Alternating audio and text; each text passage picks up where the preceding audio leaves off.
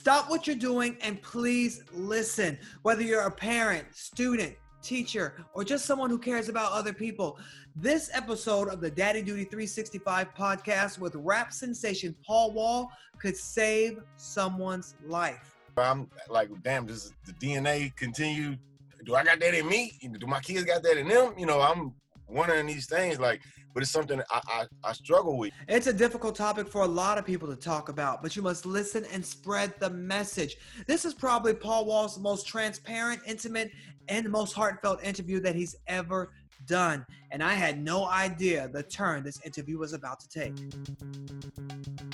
Hey everybody, welcome to Daddy Duty 365, the show where celebrity dads reveal the good, the bad, and the funny of fatherhood. And I'm joined by a very special guest. He's known around the world, Paul Wall in the building.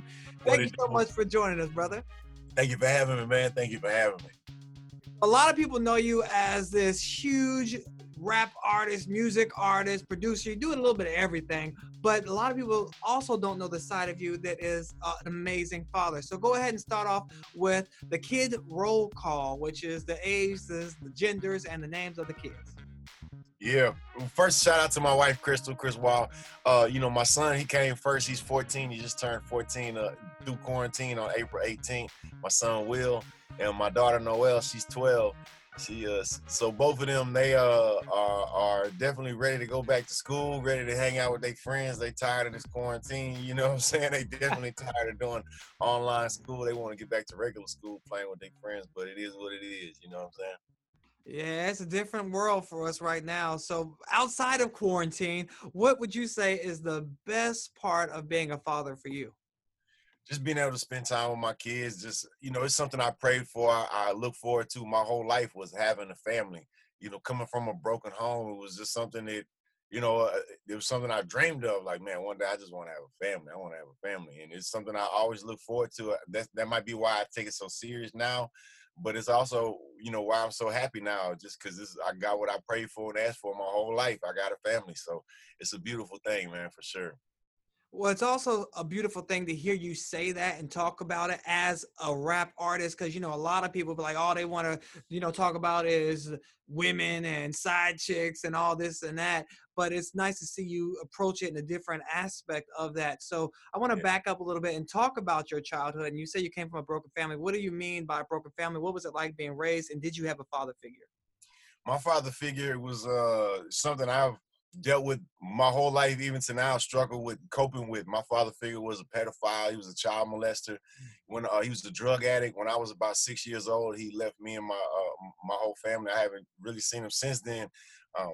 But at a young age, when I would go see him on the weekends, for visitation rights, later on, come to find out, his girlfriend who would be there the whole time was, I'm a 5-year-old kid. I don't know. But at the time, his girlfriend he had was a 13-year-old girl who he ended up kidnapping, taking to Canada. And then they ended up getting caught or something. And they came back. This girl ended up killing herself, committing suicide. So he's a serial predator when it comes to children. You know what I'm saying? So that's something that I've struggled dealing with. That's why I'm a part of organizations like Parents Against Predators, things like that. It's something that's very important to me.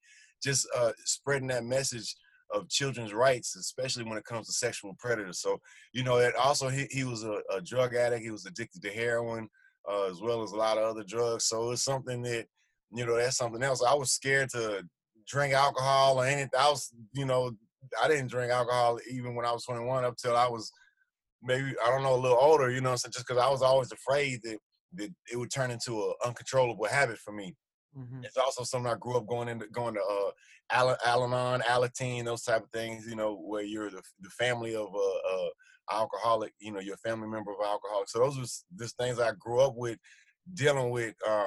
But at the same time, my mother, she, we were blessed to leave us. She was blessed to escape us from that situation with my biological father. She remarried. My stepdad adopted us.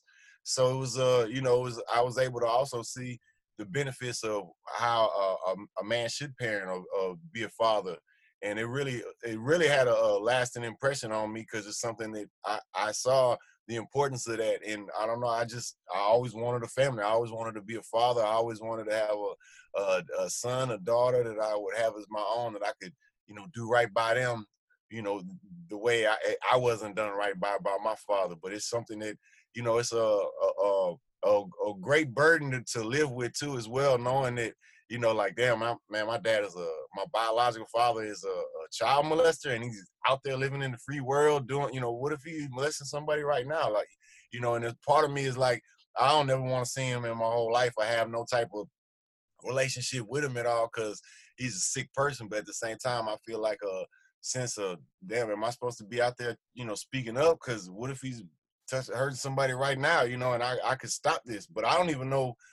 I haven't seen him since I was 6 years old. I don't even know what he looked like. I don't know where he lived. I don't know if he changed his name. I don't know none of these things. So, but I do know he's a serial predator, and I don't want him nowhere near around my kids. You know what I'm saying? So, but I mean, it is what it is.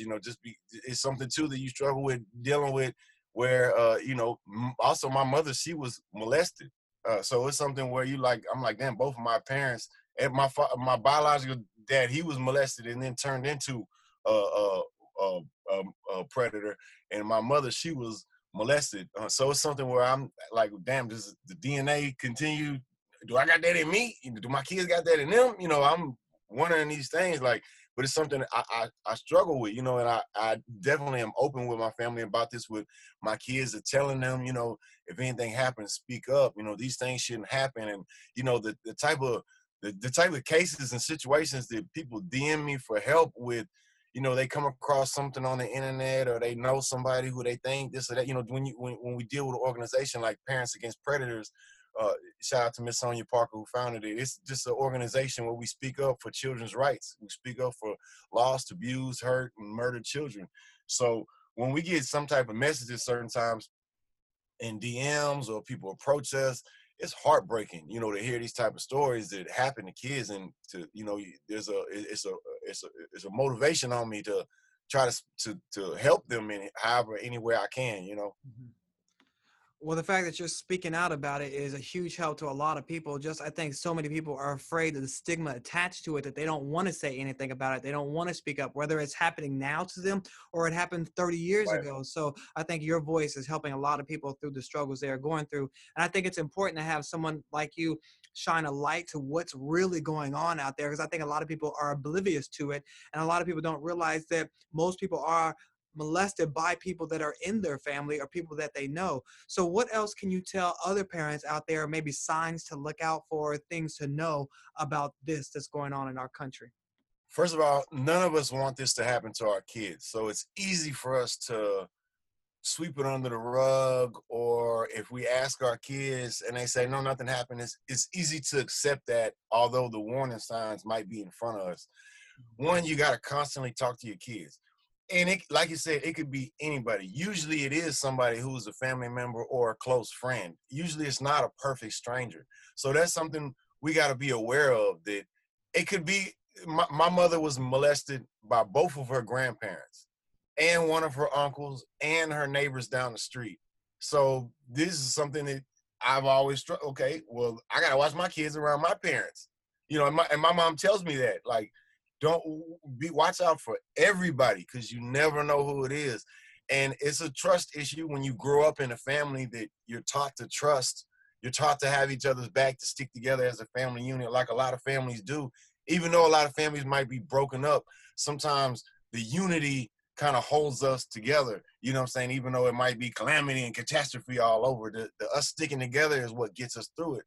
So sometimes that can be a mechanism of sweeping it, looking the other way, because you don't want it to happen. So you accept whatever it answer, but you got to be vigilant and open, talking to your kids about all of this. You have to always watch whoever they go with at all times. And some of that means you ain't gonna be able to go out on the weekend if you can't get a certain babysitter that you really trust. And even then, you got to think about the babysitters you leaving your kids with. It's just it's terrifying, because you don't know exactly who to trust. You have some people who put like nanny cameras in their house, things like that, to try to catch the watch over. And all you can do is hope. But the best thing I can say is just have good communication with your kids so that they feel comfortable. Another thing is don't overreact, because if your kid tells you something and you completely overreact, you got to realize it's going to affect how they tell you the next thing or how they tell you the complete story. Because one, they don't want to be embarrassed by this. Also, a lot of times when this happens to you, you feel like it's your fault. The blame and the onus is put on you. The predator does that as well as society. They make you think, oh, you asked for it, you wanted it. It's not my fault. You're the one who came to me with this. And it's very sad to think that a young child who's already going through so many adolescent, you know, things you got to deal with growing up, and then to deal with some type of sexual predator, and then on top of that, being taught that it's your fault that this happened to you, and then growing up with that your whole entire life, thinking that this is your fault and feeling empty inside, you know, because when it's like a part of your soul is removed from you for your entire your whole being. Sometimes sometimes you meet people who this happened to them and they've never been right since it happened their whole life, and it's maybe 50 years later. You know, a lot of people are able to overcome it, get past it, or deal with it and cope with it however they can, but some people don't. And even for the ones that do, it's sad to see. It hurts your soul. It touches you when you see this, and you know it should not be happening in society, especially when you see that a lot of the predators have been prey themselves at one time. Most predators who are child predators at one point in their life, they themselves have been molested. Yeah, I mean, that's some good points you're making, especially the communication aspect. That's why I always try to tell my kids, you'll never get in trouble. If you tell me about someone touching you, you're not going to get in trouble. It's not your fault. Just have that communication with me to let me know so I can protect you and keep you safe. And I said, don't worry, they won't hurt mommy. You know, I try to beat them to the punch of all the things we think a molester would try to tell them. I'm going to kill your mommy and daddy if you tell them. I'm going to hurt you if you tell them. I'm like, so I try to beat them. We'll be okay. You'll be okay. We'll be safe, you know, and try to beat them to that. So at what age should people start having this talk with their kids? Hey, as soon as your child born, as soon as my child born, I'm talking to my kids about this, you know. And another, I mean, but for real, I mean, because as soon as you start teaching your you know, kids how to potty train, you know, whatever, as soon as they're aware of having a private part, this is your private area, it should be taught. No one should touch this. I remember teaching this to my kids and then bringing my son to the doctor or something. Maybe it was my daughter. Maybe it was both of them, matter of fact. And they had to have some kind of physical or something where, and they either had to be, I don't know, touched or something, you know, and they're like, you sure? And I'm like, yeah, it's okay. I can't remember what it was. It was something very minor. And it wasn't like, you know, the doctor was touching they privates, but it was, you know, something, you know, it's one of those things though where they should always question that. Anybody ever look at or touch your private part, question it. Wonder who is this? Why is they doing this? You know, is this appropriate? They should always question it. Another thing that should be taught and should be put out there is that I teach my kids to have these conversations with other kids, because everybody's parent is not having this conversation with them. So a lot of kids don't know this. So sometimes it's on the kids to spread the information, you know. So and this is something I want my kids to know. Hey, if one of your friends, if anything ever happens, because they can be the counselor for their friend as well. Hey, if this happens to one of your friends, it happens to you, it's not their fault. It's important you encourage them to go to the authorities, to the police, to a teacher. And you know, we don't realize a lot of times that there are hotlines in place where you can call. I don't know the number by heart, but you Google it. You know what I'm saying? You can tell your teacher. The teacher might not know it by heart, but they know where to find it. You know what I'm saying? Tell the teacher, tell, you know, a supervisor, tell somebody you trust, you know, and let them know, because, you know, as much as there are people out there who are quick to turn the other cheek and don't want to help or acknowledge any of this, there just as much are people who want to help. Yeah.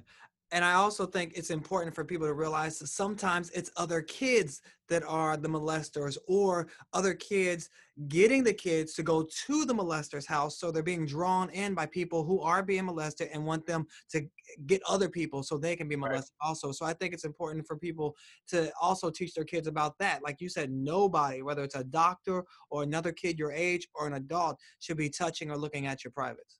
Right. You know, the old, you show me yours, I'll show you mine, little kids. Oh, they so cute. Nah, all them days is over. You know, it gotta be time. Nah, it's a, you know, this is an age of consent. You know what I'm saying? So it ain't no, you show me yours, I'll show you mine, and we children or none of that. Nah, it's a, we gotta teach your kids that, you know, that's another thing is that, you know, like, as parents, when you know your son likes a girl, oh, he got a girlfriend. You know, your daughter looking so cute, and she got a crush on. Oh, she's so cute, she got a crush on him. All that, you know. But what we're pouring and pushing and forcing on them at a young age is romantic relationships, where, you know, that's why they have puppy love and they're in kindergarten and they're I love you and stuff like. Man, I've been telling my kids from day one, you cannot have a boyfriend or girlfriend till you in high school at least. So it ain't, you know, because you're growing. You shouldn't, Yeah. you know, I understand being at that age. I didn't have a girlfriend. I was fine. You know, I didn't have a girlfriend because ain't no girls like me. You know, because I didn't like no girls. Ain't no girls like They me. like you now. Look. Yeah, they like me now. But I'm trying to teach my kids that, you know what I'm saying, like, you know, to grow up first. And then when you're ready, then, you know, come to approach that like a love life or whatever. Even then, you know, this is something my kids see firsthand. My wife is my best friend. Mm. So hopefully that will be somebody they look to when they look to a companion. It's not just romance or sexual gratification. It's a partner. It's a best friend. It's somebody that you love and want to spend the rest of your life with, not just somebody who, when you're horny, hey, come here, you know. Yeah. Well, okay, now you saying those things to your kids, but how receptive are they to that whole not date to your high school thing, love dove thing? Because you still have all these pressures outside of your communication with your kids that they're receiving from the world, from the internet. And it's like they're dealing with things we never even had to think of as kids. Yeah. Another thing is I don't let either one of my kids have social media. And you know, being that my son's 14, it's a little tougher for him. You know, my daughter's 12, you know, 8th grade, 6th grade. You know, soon it's about to be summertime. My son about to be in the 9th grade. So, you know, it's a little tough not to have a social media when you're in the 9th grade, but the world is just so cruel with the trolls and with everything. And I just don't want my son to deal with that. And it's anything, even I post a picture of my son saying, congratulations, you won an award. Congratulations, you did this and that, you know, and then it's just people that's looking for negative attention and they'll just come after you and just talk trash to you. And it's funny, it's a joke to them, but to other people, it tears you down. And, you know, I was bullied growing up, so I know what it feels like. You know, I wasn't social media bullied, I was physically bullied, you know. So it's a little bit different, but the mental aspect of it, of the verbal abuse you receive when you click on a page and you see all these strangers that hate you and are telling negative, mean things to you, you know, although it is just a random person who, you know, don't have a life sometimes they're me and you, because we all know people who get a kick out of trolling people. So it's not always just, you know, the old guy who's living in his mom's basement who don't have a girlfriend. You know, that's not necessarily what a troll is. Trolls are me and you know, like when we're bored, we get on there and talk trash to people and get a kick out of it.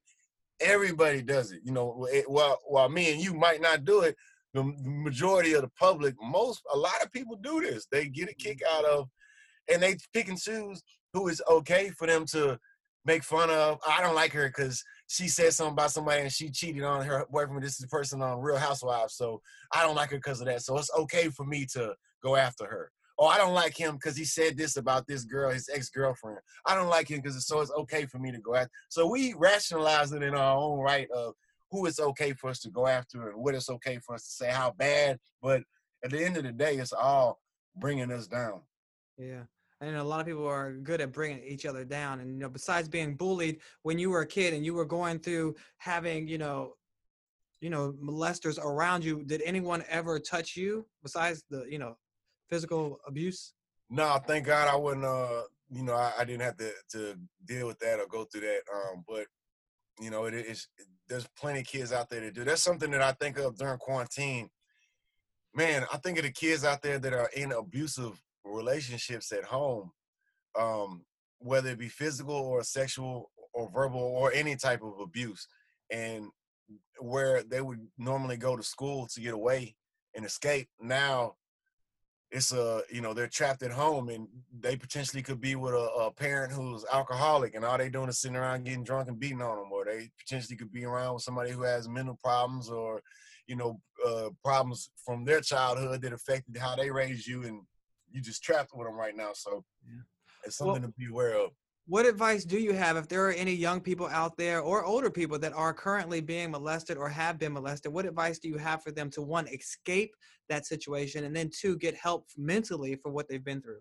One, I think one thing we can do is be open and receptive when we hear or see these type of stories, not jump to conclusions, not victim blame, not trash people, not talk, those type of things. We as a society can be more receptive so that when people come out, they feel more open, because there is a stigma put on people when they come out or when they talk about these type of things or acknowledge that it happened to them. No one wants to acknowledge those things happen to them, because then on the other side of it, if you say something happened to you, then me, I might be like, oh, that's why he acts like this and does that. You kind of put these 2 and 2 together sometimes to equal 5 when it might not necessarily equal 5. But so a lot of people don't like really coming out with it. But I think one is we as a society can be more open, but also we got to encourage people to speak up. We got to hold these predators accountable. And there's statute of limitations on these type of things. And people need to be held. Like, for instance, my biological father, he's not a registered sex offender, although he's a serial predator. And that's because these laws weren't put into place when he was doing these type of things.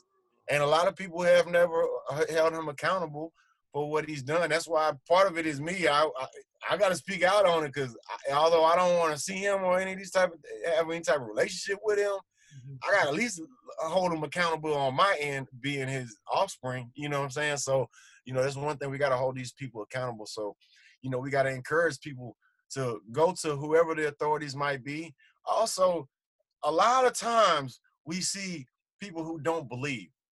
And if it happens to me and I tell you and you don't believe me, or you downplay it, or you stand up for the person, that sends such a troubling message.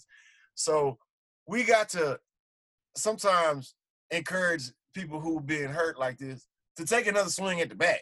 If they tell you no, man, go to somebody else. Because like I say, there are a lot of people out there who don't care and they will turn the other way. And there are also a lot of people who will help you, who do the right thing, who do what they're supposed to do, their job, what they're getting paid to do by the government a lot of times.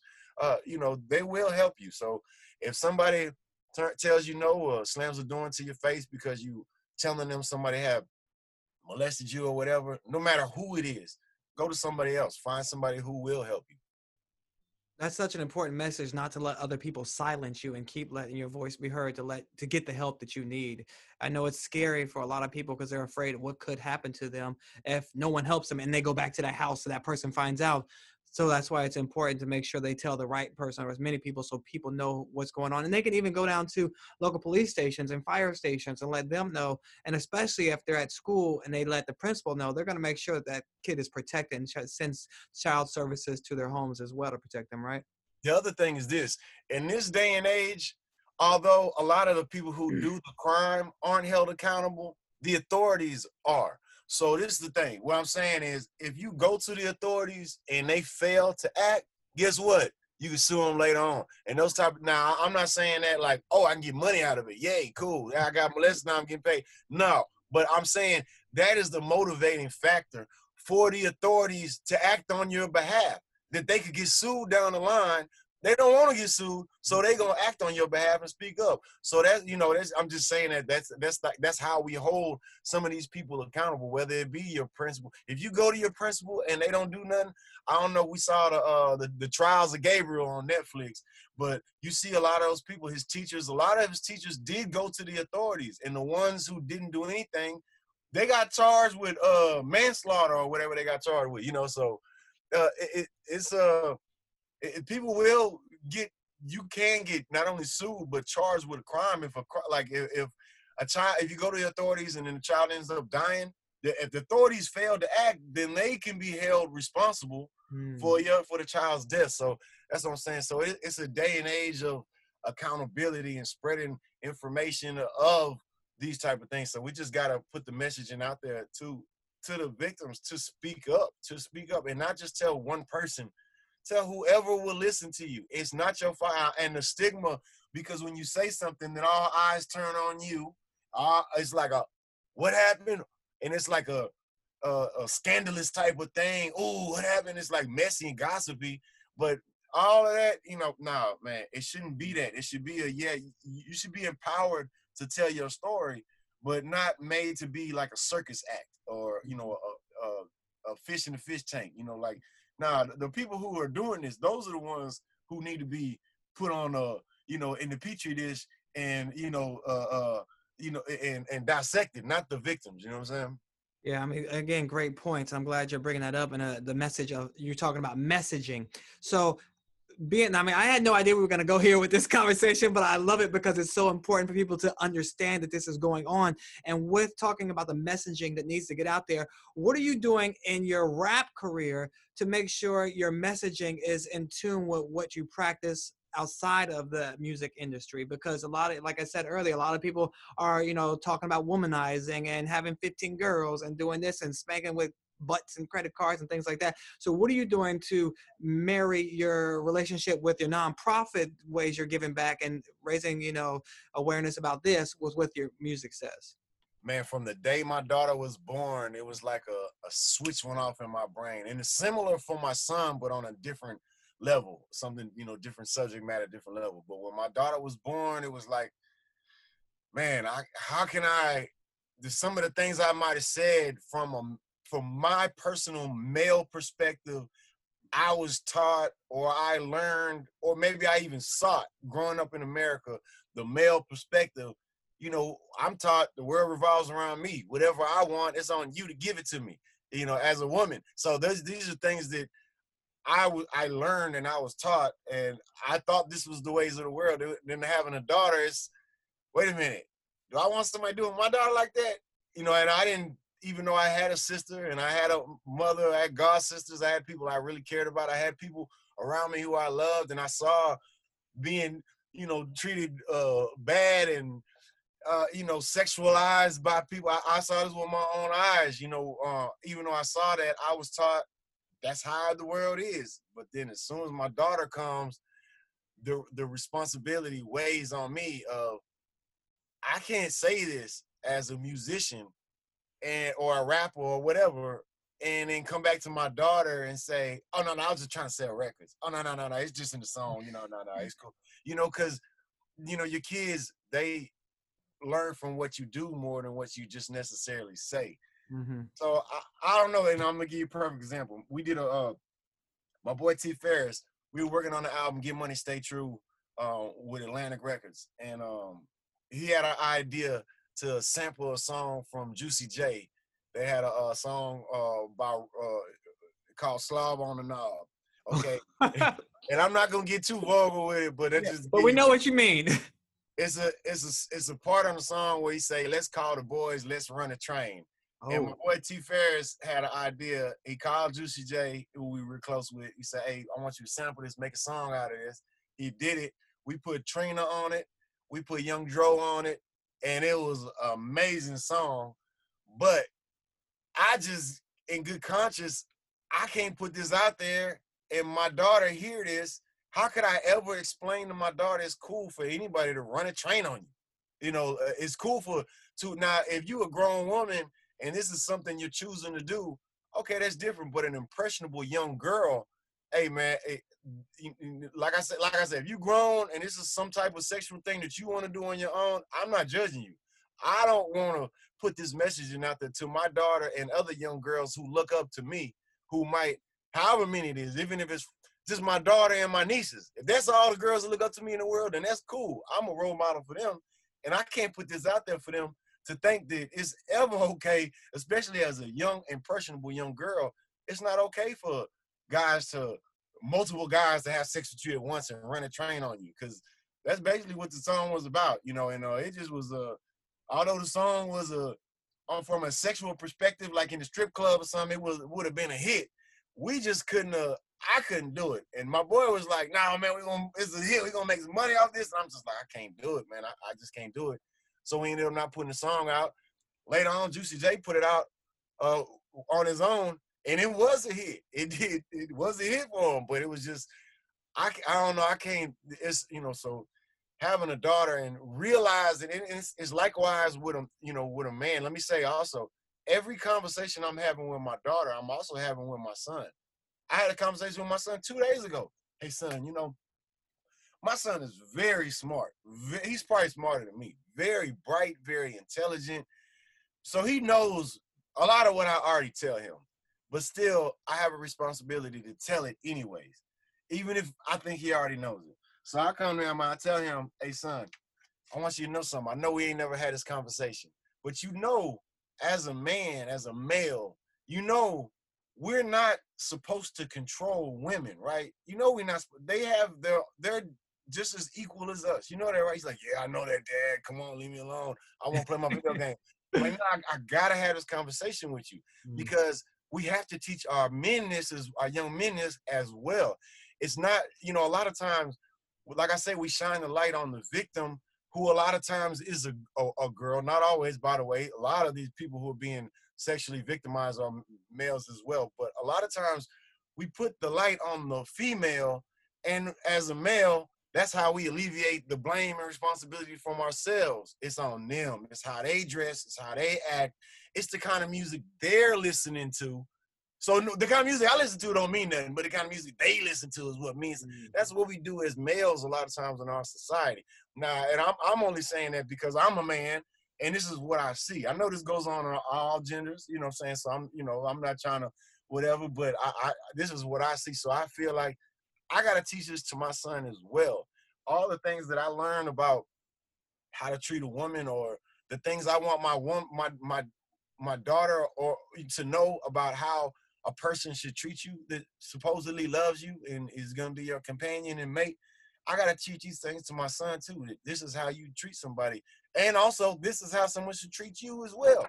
Because so what are some of the things you say to these kids? Because some parents don't know how to have this conversation. So I want to help them out. How should they be treated? Like, what are certain things you say? First, you treat people how you want to be treated.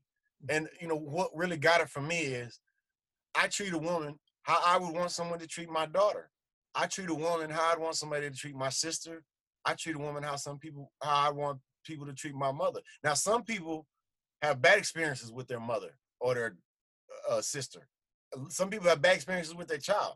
So they have hang-ups or situations where they don't have the same love for their mother as I do, but that's what gets it from me. And I know my kids love their mama. And I know my kids love their daddy. So this is what I teach them, man. You treat a girl the same way you'd want somebody to treat your mama or your sister. You treat a guy the same way you'd want a girl to treat or somebody to treat your brother or your father. That's number one. The golden rule, treat people how you want to be treated. The other things is when you see people get into these type of fights and or arguments and things, we realize that a lot of times we feel like I'm the man, I pay the bills, well, I'm in control. What I say goes. Or vice versa. I see the relationship a lot of times when women pay the bills, that's how it goes. Whoever pay the bills, they feel like they're in control a lot of times. But that's another thing is that it's an equal partnership in this marriage, or relationship or whatever you're in. It's an equal part. It's not I'm controlling you or you controlling me. It's a lot of it comes with faith and trust too. You got to put yourself out there. Faith and trust. I can't have faith and trust and be hiring a private investigator to follow my wife around every day. That ain't trust and faith. Right. What I'm saying? Now, hey, if you suspect your significant other doing that, do what you got to do. But I'm just saying, like, you got to faith and trust. You got to have complete faith and trust, not just partial when it's convenient for you. But I think that's what a lot of what it comes down to, just the golden rule and treating people how you want people to treat the people you love. Man, if y'all are just joining us, we are on the Daddy Duty 365 podcast, and Paul Wall is dropping knowledge. He's preaching. He's just jewels everywhere. So, so we want to switch gears a little bit. We're going to get less deep. And speaking of dropping jewels, you got to talk to us about your grills. I can't tell on this Zoom call, your grills in right now? Or do they actually come out? Those are just diamonds all the time, every day, all day. Wow. Yeah, I see the bling now. It's sparkling. What is in your mouth? Can you tell us, describe it to people who are listening, and how many carats and how much is it worth? I need all the details. Hey, big shout out to my boy Johnny Dang. Big shout out to my boy TV Johnny. Yep. I got what I got here called honeycomb prong set. Honeycomb prong set. It's a white gold, white diamonds, round diamonds. They're real close to each other. That's why we call it honeycomb. It's like little honeycombs on your teeth. Yep. Yeah. Hello. Wow. That's a lot in there. Okay, so how much would that cost if I wanted to get it in my mouth? Probably about right around 15,000. Oh, okay. That's not as bad as I thought it was gonna be. Let's just show that close up. There we go. And and you've also kind of created a business out of this as well. You and Johnny Dang, you working together to get other people, a lot of maybe celebrities or wealthy people, or people that just want to be blinged out, to get grills in their mouth as well, right? Why did you get into that business? I got into it because I wanted one, and I felt like the cheapest way I could get one is if I worked for the company. So I worked for the company. The only job I could do at the time was promotions. So I do promotions, pass out flyers, and from there I worked my way up. As openings came, I stepped up to the plate, and I worked my way up to be able to be a partner in the company. So shout out to my boy Johnny Dang. But it all started from just that's the cheapest way I could get one is by making them. So what happens when your kids come to you and say, Dad, I want grills in my mouth too, permanent grills to never take out in my mouth? Hey, what would you say? I'm gonna say, okay, it's time to bring you on to the family business. Welcome to the family business. Yeah, welcome to the family business. But wait a minute, what about when you turn 80 years old and you're like, I don't know if I want these anymore? Like people at the nursing home looking at you funny. I mean, by then we're gonna have some new grills come out. So I'm gonna change them as the times go. I'm gonna be 80 with teeth missing. I'm still gonna have grills though. So they have all gray. I got some gray hair now. I ain't got all gray hair. I got some, but when I'm 80, I'm gonna have all gray hair. I'm gonna be fat in a rocking chair with a big old set of grills. I'm gonna have tattoos everywhere too. So that they're permanent, but they can be surgically removed and replaced. But you can't like take them out at night and put them in a tray. Mine you can replace. Mine you can take in and out. I got removable grills. I got like 10 or 15 different sets, so I might change them up depending on what I'm wearing. I got some purple amethyst ones, I got some red ruby ones, I got some blue diamonds, I got some yellow diamonds, some green emeralds, I got all type of sapphires in one. I got a bunch of different sets. So I got some of the yellow gold, I got some of the rose gold, and these, like I said, white gold, white diamond. So also that's the easier way you can clean them. The best way to clean them is take them out and get them clean. Okay, see, I like those kind of grills better because I interviewed Jimmy the Jeweler recently, and his are like permanent. I was like, you can't take them out. He's like, nope, I don't need to. I don't want to. But so I like the ones where you can take them out depending on how you feel. You want to match an outfit, put the yellow ones in. Hey, a lot of people getting their grills permanent, and I ain't mad at them. But being in this grill, I've been selling grills since 1998. So that's 22 years now I've been selling grills. Now, let me say, in 22 years I've been selling grills, I've seen a lot of people with permanent grills get their grills removed. And every single person who's ever had their teeth removed permanently always regretted getting them put in permanently. I've never once had somebody get their teeth removed, and they were still happy that they had them put in permanently. The effect it does to your teeth, hey man, don't let these people hype you up to thinking that this is the only way you can get a grill is get a permanent grill. And if you don't got a permanent grill, you got a fake grill or something like that. Hey, I mean, I'm just saying, man, these people who got permanent grills, maybe not all of the people who got them today, but every person I've ever seen with a permanent grill who's got it removed regretted having it done permanently. Wow. Well, what it does to your teeth is just not worth it.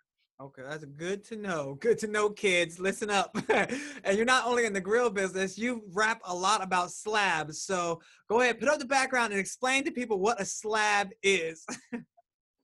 There we go. Okay, so what is a slab? Break it down.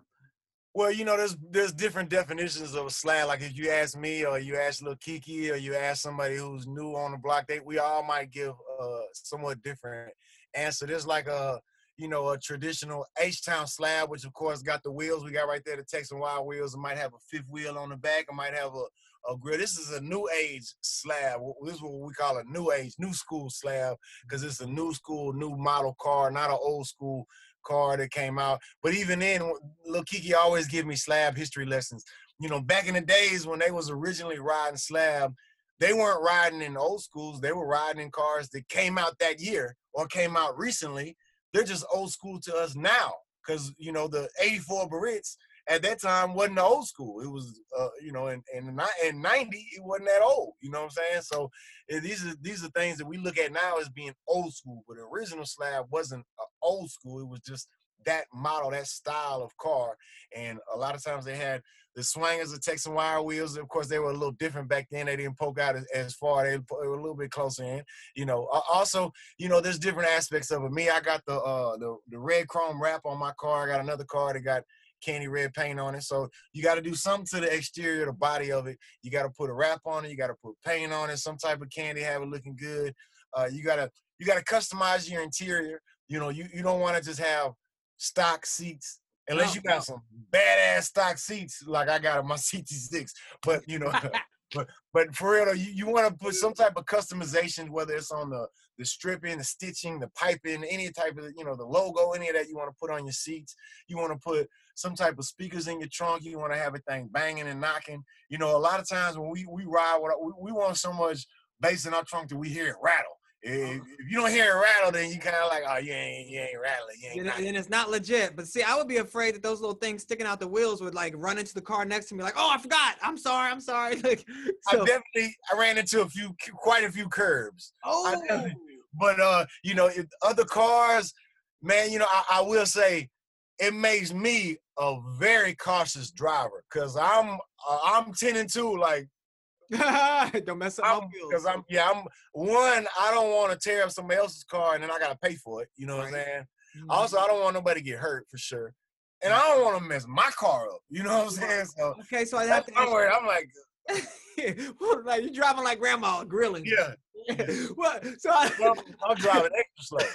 So then I have to ask you, your son's almost of driving age, you know, trying to get that permit, practice, and I know you love your cars. So are you going to allow him to drive or practice in any of your vehicles?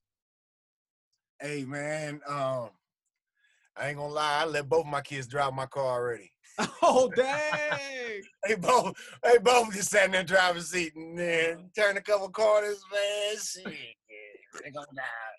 Nah, but you know, as they get older though, you know, he's almost 16. So when he started driving, you know, I'm just playing with you. But when they turn 16 though, I mean, I don't think any first time driver should drive a nice vehicle of any type because you need practice. You don't, you know, it's just you don't tear it up. So I for sure think that, you know, my son gonna have him a ride waiting on him, but it might not be that ride. It might be something else. It ain't gonna be too shabby. It ain't gonna be too shabby. All right, you treat him right. I like that. You treat him right. Now, before we go, we have a few other things to wrap up because we don't want to take up all your time. We have a TV interview to do. But I do want to ask you about, you and Lil Keke have a song out called Soul Trill that you just released. So talk to me about that song, what it was like working with Lil Keke. I know you guys constantly work together. Yeah, hey, it was great. Of course, he's my idol, my hero, of course. You know, my favorite rapper of all time. He's always been my favorite rapper of all time. So anytime I work with him, it's a fun. It's like going to shoot around with Jordan or something. You know what I'm saying? Like LeBron or whatever. You know, this is what it is to me for real. So being in the studio collaborating means a lot, but also having an actual album that's coming out June 6th. The album's called Slab Talk. The first, we dropped our first single, Riding 5, and then we just dropped So Trill with Slim Thug. So to have an actual album come out with Lil Keke, it's for sure a dream come true, something I've been looking forward to for a long time. That's nice. And then for people that don't know, so what does trill mean? Because a lot of people they're like trill, so trill, but that's actually a term that is used a lot in Houston, at least. Yeah. For sure, it's it's got different varied meanings. You know what I'm saying? Some people say it's true and real. Is the word true and real meet. But being trill just really means just being authentic, being true to who you are. You know what I'm saying? So keeping it real, keeping it 100. All of those go into being trill. So it's being authentic to who you are. A lot of that is coming from Texas. It means Texas real. If you real from Texas, you trill. So it's a lot of that is the way we're raised in Texas, just the different ways that are instilled upon us, you know what I'm saying, of upholding, the words, you being a man of your word, and just those type of things. Just being a responsible person, being authentic, being true to who you are. You know what I'm saying? That just all of those, it just means being true. Well, before you go, we need you to answer 2 questions to keep it trill for us. But these questions, the first one is the segment we like to call "I love my kids, but," because there's always something that you love them. There's that one thing. What is your "I love my kids, but" moment? Man, that gotta be because I am kind of patient, but I'm at the same time I lose my patience quick sometimes. So I'll say, man, get off the phone. I love my kids, but get off the phone, man. Get off them phones, man. Please get off the phone. That's so true, especially at their age when they're teenagers. Mine are little, they young still, so I can be like, nope, you can't use my phone to call your cousin. At your age, I understand. Okay, and the last thing is, what piece of advice would you have given Paul Wall before he had kids? Oh man, that's a good one. I would say maybe before I had kids. I don't know. A lot of these things that as a parent, I feel now. I knew them in my mind before I had kids, but I didn't feel it in my heart. I Mm. knew it in my mind. I just didn't feel it in my heart. And it wasn't until I had kids that switch was turned on in my heart to actually feel it. Uh, so I would just say that, I think most important, a lot of us first time parents, when you're a first time parent, you think you know what to do. You think, oh, all I got to do is this. Because, as a parent, when you talk to other people who don't have kids, a lot of times they might be judgmental or saying, oh, all you got to do is this. Why don't you just do it, and they don't understand that it don't necessarily work like that. Because, much like I teach my kids, my son, that, you are not allowed you don't have the authority to control a woman. I also, as a parent, am not there to boss and control my kids. My role, at least I feel my role is to guide them and help them. And if they do something that's unhealthy, of course I'm going to control that. But in terms of, I tell you what to do, you do it and don't do anything. Shut up, do what I say. I'm not that kind of parent. And a lot of parents think that all they got to do, maybe they don't say shut up, but I'm going to tell you what to do and you're going to do it. And they think their kid's going to do it because they say do it. And that's not always how it works. Wow. Yeah. Great advice, great conversation, great insight. Thank you so much, Paul Wall, for joining us. Make sure y'all follow Paul Wall on social media. Make sure you get his new album coming out in June, and the single Soul Trill is available right now. Check him out. And again, thank you for all your work you do with all your nonprofit organizations and everything you do to give back to the community. It's definitely a lesson that I know your kids are paying attention to and the country's paying attention to. So thank you so much. Hey, thank you, man. Much love, man. Thank you for having me. Hey, everybody, before you go, we want to thank Paul Wall once again for this amazing interview. And we want to remind you to please subscribe, like, share, all that good stuff on social media about the Daddy Duty 365 podcast. Tell your mama, tell your friends, tell everybody. And also, don't forget, this podcast is brought to you in part by Comcast. Thanks, Comcast.